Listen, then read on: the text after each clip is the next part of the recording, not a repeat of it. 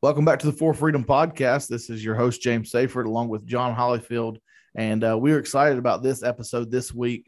Man, it is an awesome time when you get to sit down with your family and just begin to share stories. I know you do this at Christmas and holidays and events that are going on in your life, and you get to see people that maybe you haven't seen in a year, and you get to just to share different things that are going on in your life. Well, that's what we did this a couple of weeks ago when we were at the RFP family meetup, and we sat down with three individuals, and they got to share their stories with us. And now this isn't, these are the only ones that were recorded. We definitely shared other stories with other people one either didn't have the time to sit down with us because it was a lot going on in that meetup, or they just couldn't, for sake of safety reasons, share their story. And so these are some three interviews. John, before we get started, what was your thoughts as we got to sit down with these three individuals, a boy or a man, and then two women? And man, there's some heavy stuff that's going to be hearing today, but it was some good stuff. John, what was your thoughts? Yeah, this was one of the greatest aspects of the meetup. And I'm reminded, I always think about what JC has said from the get-go, the power of a story. And I think people a lot of times don't realize, how they're helped from just hearing someone else's experience, and either the encouragement, the validation, the identification, they resonate with them. And so, like James said, I mean, I just want to say we won't mention last names, but, I really enjoyed meeting like James and April. Mm-hmm. Right when we got there, got to meet James and April. And then we met Aaron, which we're going to hear from here in just a second. We got to meet Adam, and Adam had some great input back for us that we're mulling over. Adam, You're a creative guy, man. And then at lunch, I got to sit down with Tim and Rebecca, who said that, their journey out, and they started finding the podcast, and they said it became a routine for them that in the evenings, James, they would take their kids after supper, strap them in the car, and just drive while they both listened to different podcasts within the network and the RFP, and would just, like, they said that was their time of healing. Like, they would pick up one that they knew that the other spouse needed, this resonated with them. And it was just like amazing to hear that that's what all of this was meaning to people. I got to meet Ben and Rachel, Ben and his sister Rachel. I mean, that guy's awesome. I got to briefly talk to Brett Martin, the TikTok king. Man. So good. So good. Oh yeah. I got to spend about 10, 15, 20 minutes with Brett, and me and him have a lot of overlapping of people that we know. The guy that, I don't know if he said led him to the Lord or was a huge influence in his life, was also the guy that I helped as a bus captain in Arkansas. Yeah. And then there was some guys that he knew that went to our college. And so it was cool just to be able to connect in that way, and talk to Brent. Josh did a great job, stand up Nacho Libre. Yes. I got to spend about 2 hours with him after the last session. We came back, and it was good to see our friend Jake there. Got to spend some time with him and Adri. And man, it was just a blast to be able to finally put some faces with names. Daniel was there, Daniel Wynn. Daniel and Ashley, yes. Yeah. Daniel's one of the moderators on the family page, so they were a great couple to just meet. And I really hate that we didn't get to talk to everybody. Oh, Craig and Amber. Oh, yeah. Dude, are they not awesome? They were great. They were great. Hey, and one big shout out, I don't know if it gets mentioned enough, but Josh Chapman, who did, was it Chapman? Champion? I don't know. Josh, how you pronounce your last name, you are the man. Loot Media. Wasn't it Loot Media? Yes. And he did, man, just a knockout job of putting the videos together. Dude, he had to be exhausted. He was working like a madman the whole time. He was there and micing us up and making sure we sounded good. And I want to give a huge shout out to him. I got to hang out with him for a couple hours after the last episode as well. And he's just so down to earth. Yeah. And just really able to be personable and just hang out with us. And I appreciated that. I did get to spend a couple hours with Brian, JC, and Nathan And that was a really cool time afterwards as well, just to be able to see their dynamic. Me and John, we have our dynamic, but to be able to see their dynamic was pretty cool. Yeah. So yeah. As you can see, 2 weeks later, we're still enthralled by this, and so we can't wait till the next one. So whenever the guys get something on the plan, you can expect to see us. Maybe not at everyone. I think that they have plans to really ramp it up, but expect to see us there again because we just loved it. And so we're excited about today. We're going to have some stories for you today that we recorded at the meetup. James was very key in getting that together. So I thank you, James, for that. But we hope that these stories are an encouragement for you. So here they are. I do not mean to be mean. I do mean to be mad.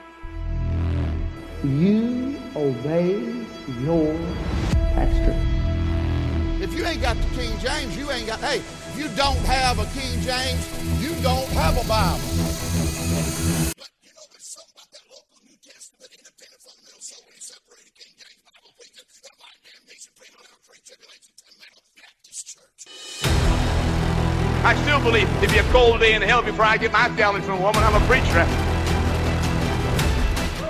Young preachers that do love God get pulled off into Calvinism, and I'll fight it. I'll fight you in the parking lot over it. I'll get personal with you. When you got dressed today, you dressed deity.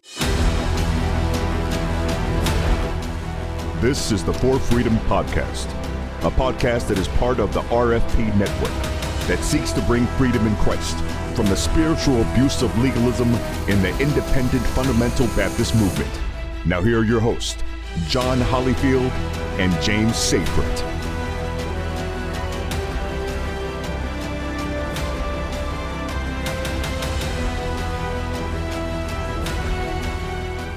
And so fundamentalism is designed to unpack the idea of authority from Scripture. The problem with that is that that's not the defining principle in Scripture. It is a part of Scripture, but the defining principle in Scripture is love.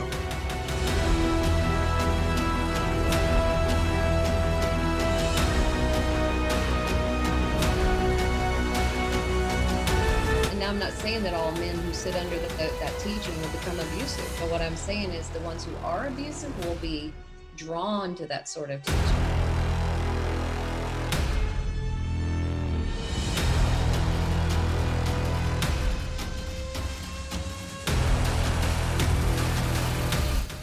I don't want to give people just a list of things they can start doing differently until they have a heart out of which they're going to be doing those things differently.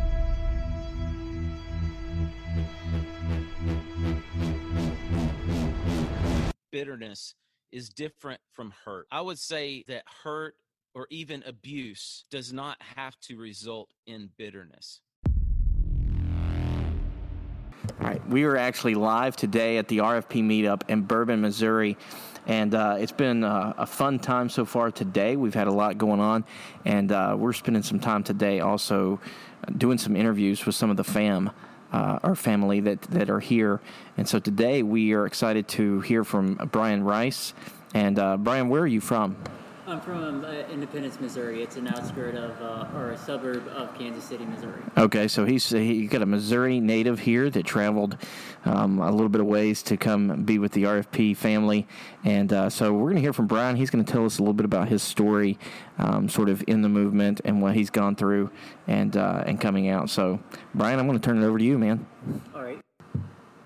All right, so pretty much I was born and raised in the IFB movement.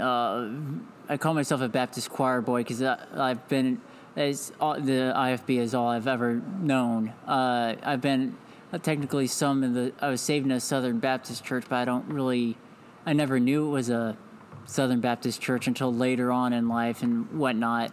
I was called to preach when I was 14 in a fairly prominent IFB church down in Georgia. My pastor was the president of a Baptist mission board down there. Graduated from Bible college, and soon after I was looking just for somewhere to serve in the ministry. And looking back, I realized I've had some spiritual manipulation and abuse from some of the men of God in the ministry in my life. It even started back in college. There was one of the staff in our church he's one of the kind of guys who takes an hour and a half to preach 20 minutes worth of content, and everybody knew it about him. Everybody mocked him about it, but he never changed. He's a man of God, bless God. And I had seen somebody on Twitter. I forget exactly who it is, or I don't need to call them out. But some preacher made a comment on Twitter about, I would rather hear 3 20-minute sermons than 1 hour-long sermon. So I retweeted it at the guy in our church, and I said, "Hey, could you learn from this?"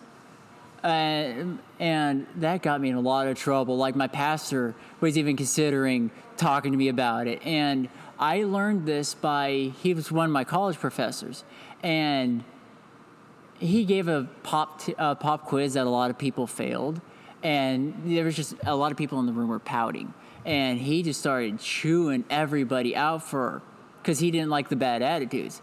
He just suck it up and serve God, bless God. And he was chewing everybody out, and he looked at me and said, "You need to learn to respect authority and you need to learn to respect authority and not be rebellious." And I was just like, where did that come from? Well, and then he pulled me aside later and explained what it was, and I'm thinking, couldn't that be something that was dealt in private and not called out like that? And that was one of many examples of that guy just using the bully pulpit. And so that was early on in my college days. And then, so I graduated college in 2016, and I was looking for somewhere to serve, and there was just no room for me to serve in my church. And the pastor of that church was honestly a micromanager. I wouldn't have worked for him if he had offered to.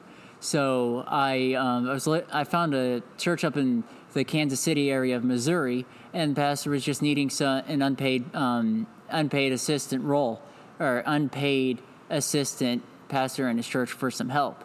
Because he was trying to pastor a church, but he wasn't even paid any salary at all to pastor the church, and he was needing some help. So I was like, okay, I'll go do that.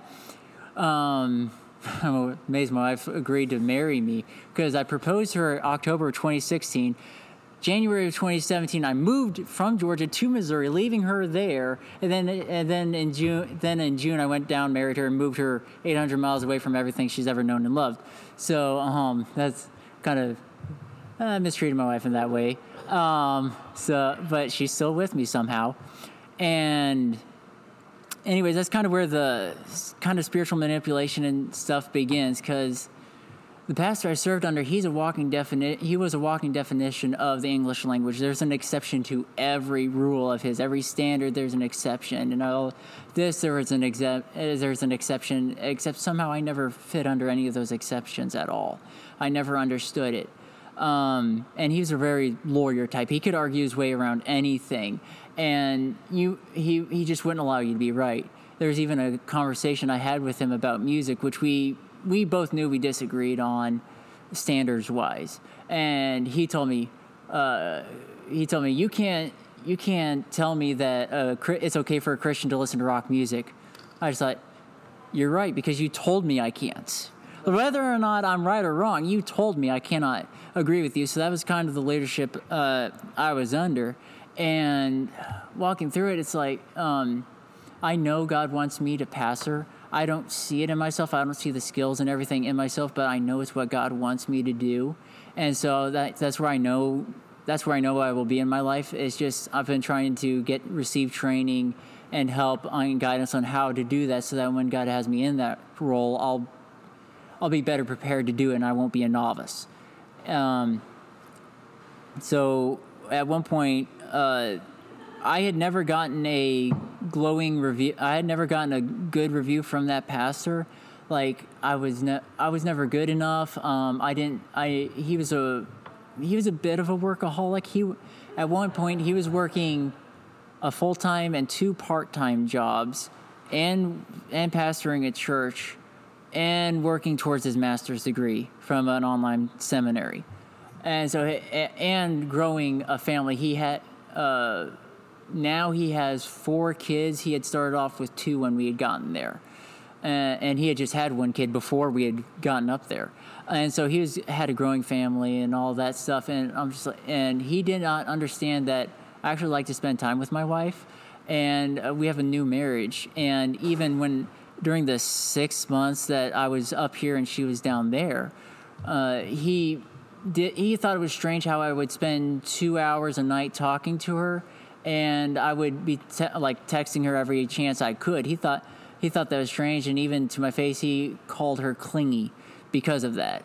And I was because apparently ministry wives are supposed to be okay with their husbands neglecting them for the ministry, because that's in the Bible, and so that's just one that's one of many examples. And he flat out, and I tried to do my best and everything, and I struggled because an area of proficiency was music. Well, because my parents have been in choirs ever since I've been alive. My dad was even professionally trained vocally great singer.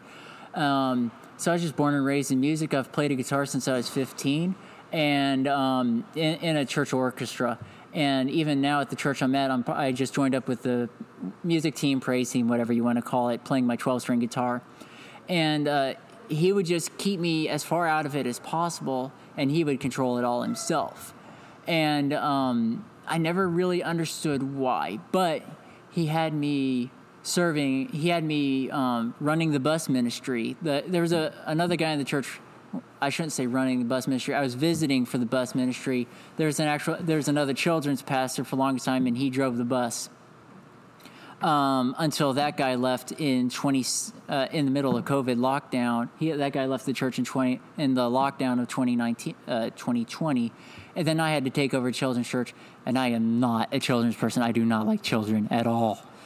And so that was a struggle with me, especially since he had free range children who he trained them that the only time you listen to an adult was when you yell at them, and I do not like that. I do not like dealing with children like that at all. If I have to raise my voice, like something in my mind, something bad has had to happen for me to raise my voice, but that was the only way they would listen.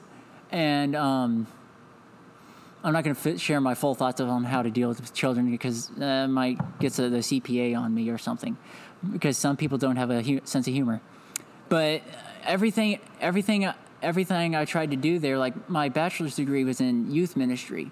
Well, if he would try to start a youth group or anything, he would be the running it, and I would run a Sunday school with the 4th to 6th graders. The kids. I would always be working with the kids, and like my wife would always be stuck in the nursery, and she does not like children, and she likes children as much as I do, and much less like children that are fresh out of the room that look like creepy balls of skin.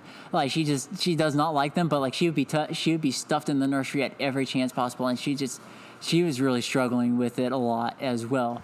But you know, in the ministry, you're supposed to be willing servants and do whatever is asked of you, regardless of whether or not it's in your strength. And at one point, the pastor had told me he did have some good things to say about me. The fact that I did move 800 miles away from everything to serve in a church and not get paid for it, and various other things, but. At one point, in one review he gave me, he basically said, I would not hire Brian if I had the choice to, and at another point he flat out told me, you'll probably just be an associate pastor. Not all people are meant to be pastors. When I clearly told him, like, I know this is what God wants me to do, and so it was thing after thing after thing of just like. I felt restricted and controlled, and even with what my wife wears at all, not just the church, what she wears at all. There was even one point where he had a conversation with me where he basically told me, like, my wife should not wear leggings at all at home, or at home might be okay, but like in public at all, because you represent the church everywhere you go, therefore you should follow our standards everywhere you go, whether or not you can find them in the Bible. And I had allowed myself to be manipulated into telling her that, like, you should only wear, because somehow jeans are more modest than leggings are. and I'd been manipulated into having that conversation with her, and she rightfully didn't react well to it because I was responding to spiritual manipulation and not being allowed to make my own decisions for my own family. And recently, the pastor had moved to be an associate in a church in a different state, and I had to leave the church as well because God was not moving for me to stay in that church either. But now I'm at a church where the pastor is what a pastor actually should be, and every member on staff is what a man of God what a true man of God should be, not in the Baptist MOG, but like what a man of God should be as stated by the Bible. So I've got a question, Brian. What college, I don't know if you said this or not, but what college did you go to? It was Atlanta Baptist College. It's a small night college out in a suburb of Atlanta. It's designed really it was designed for pastors or people serving in the ministry to either get a degree or get a higher degree. It was not meant for a kid out of college who had nothing better to do for his life than college. Okay. My other question I had for you, and John, if you've got any other questions after this, did the pastor that you were interning under, was there ever any discipleship or any type of hands-on training? I know you said he gave you some unfavorable reviews, but was there anything that was like, hey, let's go through a book together, let's try to have some training together to help you become a better pastor? Did he take you out on visits and train you in any way possible? He, not really, and that would be where my some complaints would start with him. He did, to be fair, I can't just completely bash this guy. He did have a heart to want to train men younger than he was to serve in the ministry. That was his desire, but the results were a little different. No, he did not walk me through a book or sit down with me at certain times like, this is what the ministry looks like. It was more so, you went to college, you should know how to do this, and just you should be able to handle this. So no, there wasn't really any take you under my wing and let me show you how it's done. It's just, you should already know how to do this, go do it. I have a question, Brian. Like, how did you end up here? Like, how did you find out about the Recovering Fundamentalist podcast, the group, and find yourself here in Bourbon today at the RFP meetup? Yeah, I'm a preacher, so everything is a long story for me. It really started back in college. The greatest thing that I learned in college was when my older brother went to that same college. He shouldn't have, and he'll tell you that. He asked me, like, have you ever read through Romans 14? Like, just sat through and seriously read it. And like, honestly, that chapter is a blank space in my mind, and Baptists wish that wasn't there. That's why they don't preach on it. And, or at least the IFB, I should say. And I said no, so I sat down and read through it, and it was just eye-opening because I'm like, it really shows me that if it's not specifically stated in the Bible, it's up to the individual believer. Like, kind of like the individual priesthood of the believer that we all act like we believe in. If it's not stated in the Bible, it's between that Christian and the Holy Ghost on whether or not it's actually right for them to do. And that really started changing my mind on, like, maybe it's okay for women to wear something other than skirts, or various other things. Like, maybe not all music is of the maybe not all music that isn't Southern gospel is of the devil. Various different things like that. My mind started shifting on. So that started way back in 2014. Let's just put a round date on it. And my mind has been gradually moving that way. And the church that I served under here is less hardcore IFB in some ways, but he still had some, again, walking definition of the English language. He was, but he wasn't hardcore IFB, and so my wife didn't grow up we grew up completely differently. She did not grow up in church at all. She started coming to church at 15, got saved really without telling anybody about it, and so she's more of a newer Christian. And since she wasn't raised in the IFB like I was. Like, she wasn't raised. She wasn't raised on VeggieTales like I was. She was raised on The Conjuring. And so she was, you're a little different. And so she started reading the Bible and everything for herself, and she started asking questions like, is this actually wrong? Like, why are we against this? Why? And a lot of questions she had, I would just go, there's no Bible against it. We just don't do it. And then we started more and more, as I was beginning to allow myself to think for myself, we started shifting away from a lot of that hardcore IFB stuff, and we were part of a Facebook page that was the Baptist debate group. It was really an echo chamber. People really didn't want an actual discussion, especially those people who think they know more than they do and use loftier language to try to prove that, like in the Bible, like Nehemiah shows that pulpits should only be made out of wood because that's what Nehemiah had, and not using common sense to realize that the only two materials they had to make a pulpit was rock and wood. And like Nehemiah was trying to build a wall. What makes you think he wanted a stone pulpit? I mean, if he had a stone pulpit, would we be preaching from stone pulpits for this day? Come on, people. But J.C. Groves would started posting on that page about, hey, we're starting this podcast, and my wife showed it to me. I'm like, yeah, we should give it a shot. We listened to their introduction episode on a road trip to Virginia for a Christmas trip up there. I have a lot of family in Virginia and Georgia. So on the way to Virginia, we listened to that introduction podcast, and my wife and I just talked, and we're like, they're saying everything we've been thinking about. And so we have just inhaled everything they have put out, like all their podcasts and everything, because like they're saying the quiet parts that we've been hiding. They've been saying it out loud. And so that's really how we've been here and how we've been on this route, and why we've just love this crew, because everybody in the RFP, like whether or not you agree with some of the standards, Bible translation, whatnot, like they know their stuff, they know their doctrines, they believe the fundamentals of the faith. And so that's how we've ended up here, because we just started off, if it's not in the Bible, then it's an opinion, not a doctrine. All right, we're still here at the RFP meetup in Bourbon, Missouri, and having a wonderful time and hearing a bunch of stories. And we're going to continue on with the story today. And so we're excited to have Aaron Brindisi here with us, and another native of Missouri. And so we're going to turn the mic over to Aaron and let her sort of tell her story and experience for the IFB. So, Aaron, tell us a little bit about sort of your first experiences with an IFB culture. What was it like? What kind of culture was it? Of course, we know we've talked even times about how there are subcultures within the IFB. So let's begin with sort of talking about, like, what were your first experiences with that? Good. So my family started going to an IFB church when I was 10. My parents were raised Catholic, so we were invited to church through someone that my dad worked with in the car business.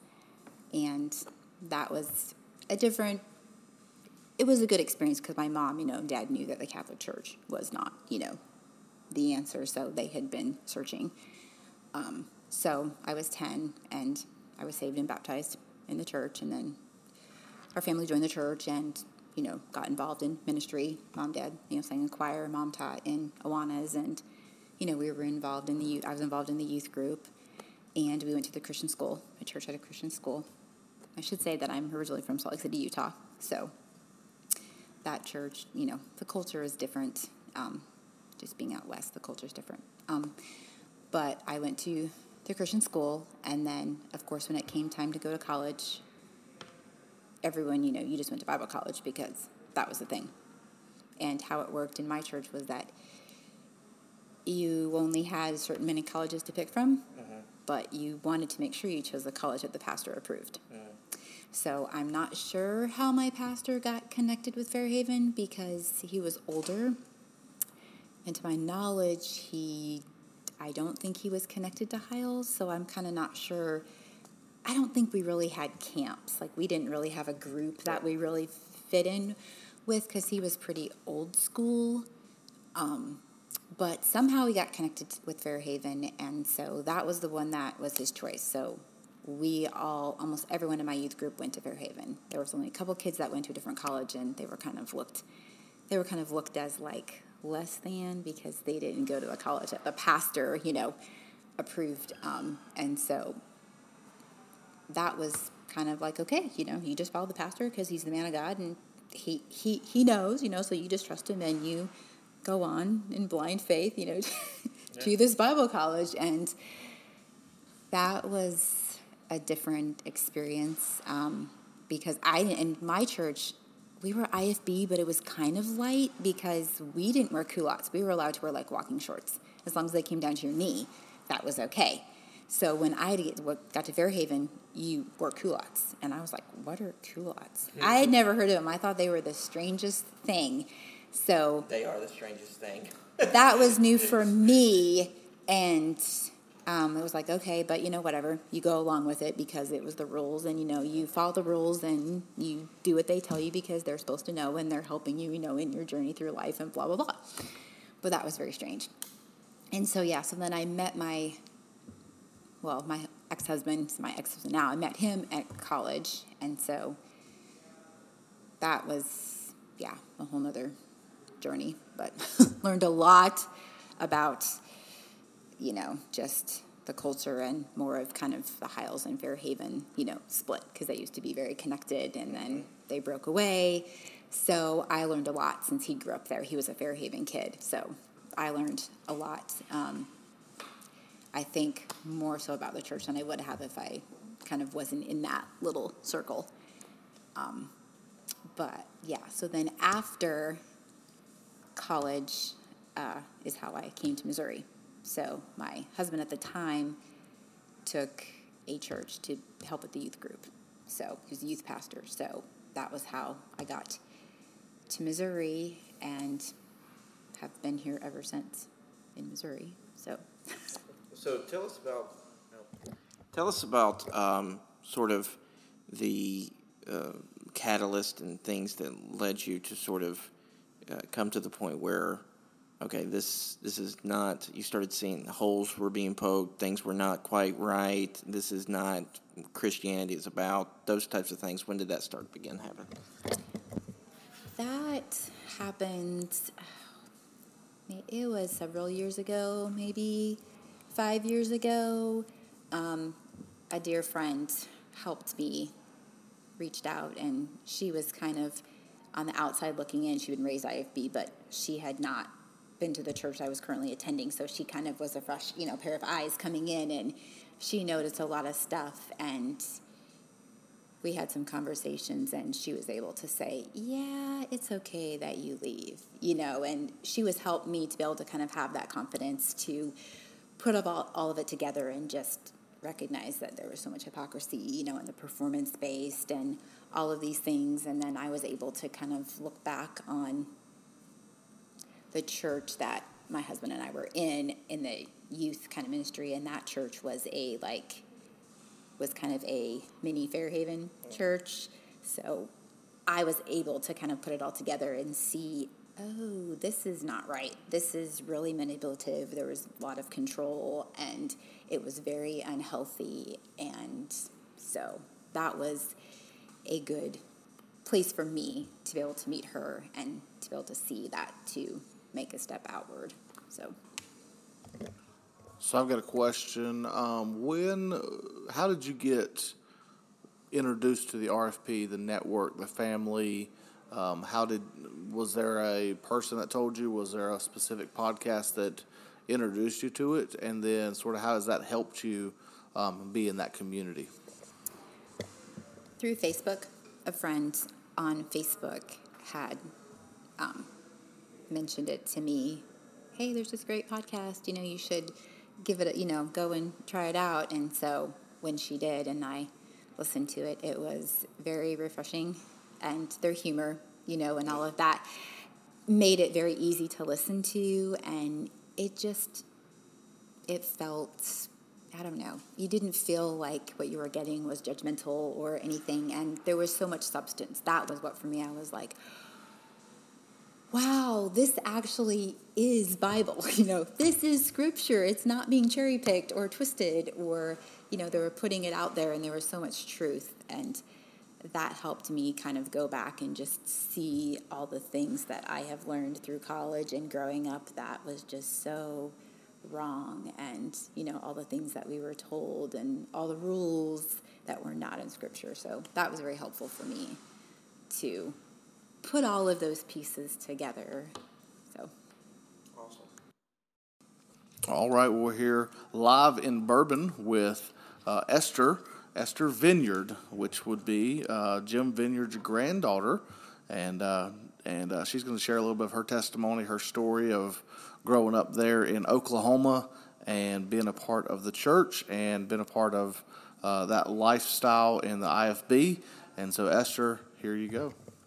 Hello. So I was actually born on the mission field because my dad, Tom Vineyard, was a missionary to Ivory Coast, West Africa at the time. We moved back to the States when I was 5, I believe. So my grandfather, as many people know, he was the pastor of Windsor Hills Baptist Church in Oklahoma City. And his roots are kind of from that Jack Hyles vein of IFB because he worked for Jack Hyles in the bus ministry. So anyway, he kind of implemented a lot of those beliefs and standards and, mannerisms into his ministry there in OKC. So my dad took over the church after my grandfather, and I've been a PK all my life, and I was a PK there in OKC as well. I was very, very involved in the church. I was helping in junior church ever since I can't even remember. It might have been as early as like 6th grade, helping on bus route, helping to plan VBS, playing piano in church. I'm an instrumentalist, so I played many things for the church, just very, very involved. And I was happy to do it. I had that people-pleaser mentality, and very, it wasn't forced on me. I just kind of jumped into it, because I wanted that desire to measure up. I wanted to measure up, and I was Jim Vineyard's granddaughter, and I was Tom Vineyard's kid, so it was expected of me, but at the time, I was doing it very willingly. And it wasn't a bad childhood, I learned a lot about Scripture, I memorized all the Bible verses alongside everybody else. And there's a lot of head knowledge there, but I think there was a lot about the character of who God is that was left out. And that became very evident later on in life. So I'm going to hop over into, I guess, another part. Sorry, I'm not very eloquent. So anyway, one need that I saw that was there was that we needed a music teacher in our private school. I grew up K through 12 in that private school there, and we had a music teacher, but she left, and music was just kind of my thing. So I was like, I really want to be like the elementary music teacher, the band teacher. I want to do it all. I want to teach everything music. But the Bible college at the time, we didn't have the resources we needed in order for me to go through the program there. All of my siblings went to OBC, the Bible college that was there. And so I just kind of felt this tug, I heard about this private university nearby, SNU, that had a good music program. And I'm like, well, I am IFB to the core. And I was dead dog determined to go to this university, get the training I needed in music, and then come back to the private school and teach for them there. And so that was the plan. So my dad let me go to SNU and get this training. And, I would go to, the worship services, contemporary. They had drums and everything. And I hated it. And, because that's not at all like IFB. And I went with my grandpa's big black Bible. I held it close to my chest the whole time. Actually, that one I don't think did. He had many Bibles. That one didn't have Jack Hyles' signature in it. But I just held it to my chest, and I'm like, I'm going to stay IFB. I'm going to stay IFB. That's all I cared about. And it took a long time, but I started building relationships with people around me at this Nazarene University, and I realized, wow, these people are Christians that, love God, and they have a relationship with God that, I haven't necessarily seen before, and we have different opinions, but they're okay with that. And there were times that I wasn't. I would run to a practice room in the music building and just like be upset over the smallest issues, smallest differences with people, and they could have different opinions and be like, it's okay. Like, we serve the same God, and we have different opinions about, these tertiary issues. Like, I wear pants, you wear skirts. That's okay. And that was just kind of a shock to my system. And gradually I started to see that, like, these things weren't in Scripture, like wearing skirts 2 inches below your knee, or like that is not the epitome of what modesty is in Scripture. And like the KJV issue, it took me a long time to get out of that mentality, but just different things were brought to my attention, and I'm like, I don't necessarily hold these same standards. They were no longer doctrine to me. They were just standards. They were opinions. So I tried to share that with my parents. And I vividly remember, like, I was trying to do everything the right way, which there is no right way to leave IFB. I discovered that now. But I tried to do it politely, and I tried to make it clear, like, this is what God is leading me to do. I tried to make it clear that this was something that was coming from God. It was not coming from a place of rebellion. But whenever I shared these things with my parents, like, my dad was saying, no, this cannot be from God because I do not approve of it. And he tried to say, because you did not come to me before, this is the first time I'm hearing about it, because you did not come to me before and get approval, this can't be God's will. And I vividly remember my mom saying, Esther, you have a legacy to live up to. You can't leave. And that just made the pressure so much worse. And it was so hard. And literally for about 10 months after that conversation, I almost didn't leave just because of the pressure of that statement alone. Just because, I love my grandfather. I know there are several things that he said that were not true. But I still loved him. He was my grandfather. And so doing anything to bring shame to my family and to, my grandparents and all of that, that was hard for me as a people pleaser. That was so hard. But I finally came to the conclusion that, like, if this was coming from God, it was either disobeying him for the sake of pleasing my parents or obeying God and basically disappointing my parents and not knowing what was going to happen. So I came to the conclusion I would much rather, obey God. So last January, I told my parents, I'm going to live on campus. I'm going to be independent so that I could live by my convictions and so that I could go to a different church. And I never said I was cutting them off. I actually wholeheartedly believed, I would be back for family meals and stuff, and I knew they would be upset, and I knew it would be awkward, but I wholeheartedly believed I would be welcome back. But after I said that, my dad, like, the conversation that night was not at all enjoyable, as you can imagine, but my dad was like, I can't believe you're choosing to cut off your family, and I told him, I'm not cutting you guys off. That's not at all what's happening here. I'm just telling you that I'm claiming my independence. I'm claiming my relationship with God. And he's like, no, you didn't come to me with permission for this. And I told him, you're not my mediator. Scripture says there is no mediator between me and God. Was like, yeah, there's a direct line from you to God. And I'm like, there is. That's what Scripture says. That's why Jesus died. But anyway, back on track. But I left that night intending strictly to, like, gain that spiritual freedom. And in doing so, like, there was a big price to pay.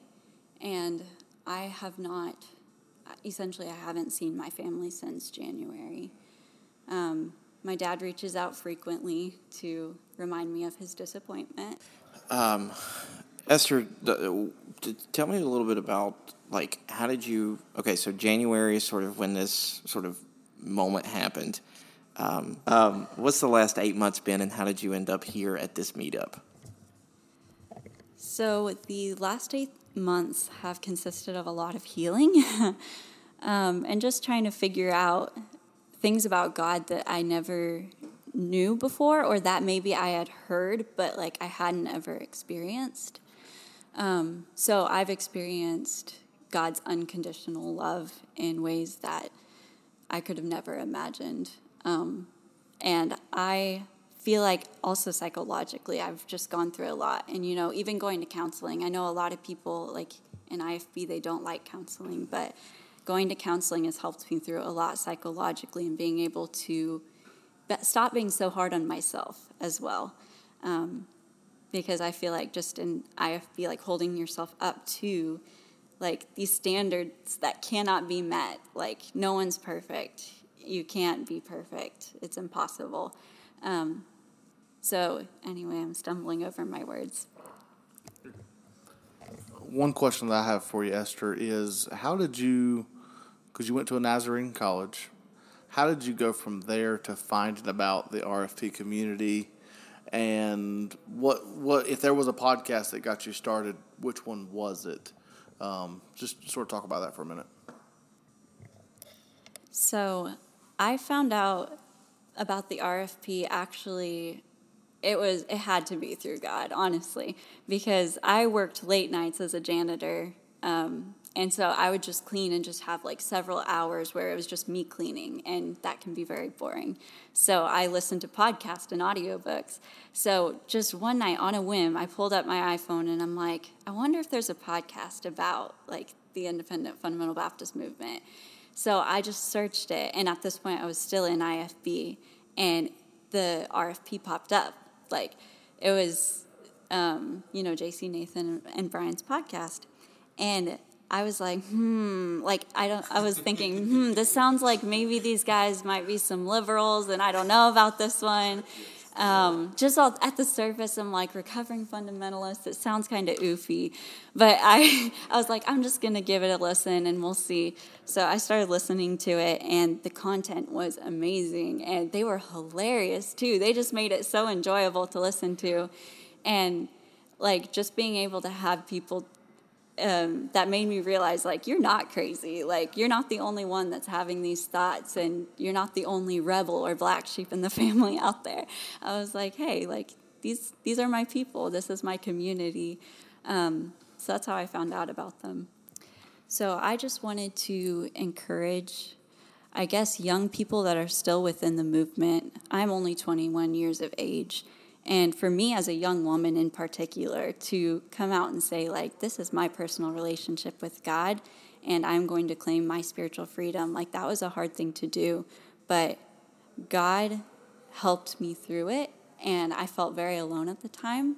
But I guess I just wanted to say for those people that maybe are second-guessing some of the things that they're being taught, for these young people, like, there is a way out, and God will help you with that. And if you reach out to these people in this RFP community, you will find community and you will find help. So I encourage you to take that step of faith, even though it may be one of the scariest decisions of your life. Wow, man, some powerful stories there, and I just love hearing testimonies, but I also love hearing stories from the family. I think the interesting thing there is you see, and I told this to our church when I got back. I said, there's a lot of people that may have left legalistic fundamentalism, but they didn't leave Jesus. Yeah. They didn't leave the faith. And so here you have people sort of running to a faith that was real, not put on by outward performance. And so what an encouraging time of just listening. And we hope and pray that some of these stories were encouragement to you. James, you got any closing comments? Like I said, I've listened to those interviews now a couple of times, and it was a blessing, one, but it was an eye-opening too. And I shared this on our live or it wasn't our live episode. I think it was our Q&A that we did there with RFP guys, and that when we come through something like this, we feel like we're on an island. We feel like we're by ourselves. We feel like no one's around us. But these interviews and these stories help us to realize that we're not on an island. We're not by ourselves. People are struggling with these same things, and we can find comfort. We can find help if we just reach out to others. And that's what's so great about our RFP fan page and these podcasts, us, the church split, mainly Brian, not necessarily Will, but I'm just joking. I love you guys. the PK podcast, the RFP, the RFWP. It was great to spend time with Emily and Lois as well as we were there, and they did a knockout job with their stuff. And so, am I missing any other? And Brian and Sam, man, yeah, Dave, Brian and Sam, Dave and Sam. My bad. And he's got Brian on the heart. That's right. And so, but they have a story, and they are there to help. They're here to reach out to us. John, we were. While we were there, man, even in these last several weeks, we've had people that have reached out. I know for me, have reached out to me and have wanted to just hang out and talk. And man, that's what we're here for. I know we're busy. I know we're pastors and we've got a church, but we're not too busy to sit down and hang out and talk. And so that was the great part of this. I've been able to get away for a couple of days. I wish it was like a day longer, really. Looking back, we could have done a whole lot more with talking to people and getting to hear more people's stories. I know we didn't we didn't even get to check out the pool. I know the pool was mixed bathing. We didn't get to do it as JC called it. But yeah, it was great. I loved it. And I hope these stories are going to be an encouragement to you as they were to us. Absolutely. And guys, we thank you for listening. Give us a like, share, or a review on your favorite podcast platform. And remember to check us out on YouTube and our YouTube page, For Freedom Podcast on YouTube. And until next time, to God, not the pastor, be the glory. Thanks for listening to the For Freedom Podcast. To find more content like this, please visit rfpnetwork.org to find more podcasts like this one, resources, and meetups to encourage you on your journey.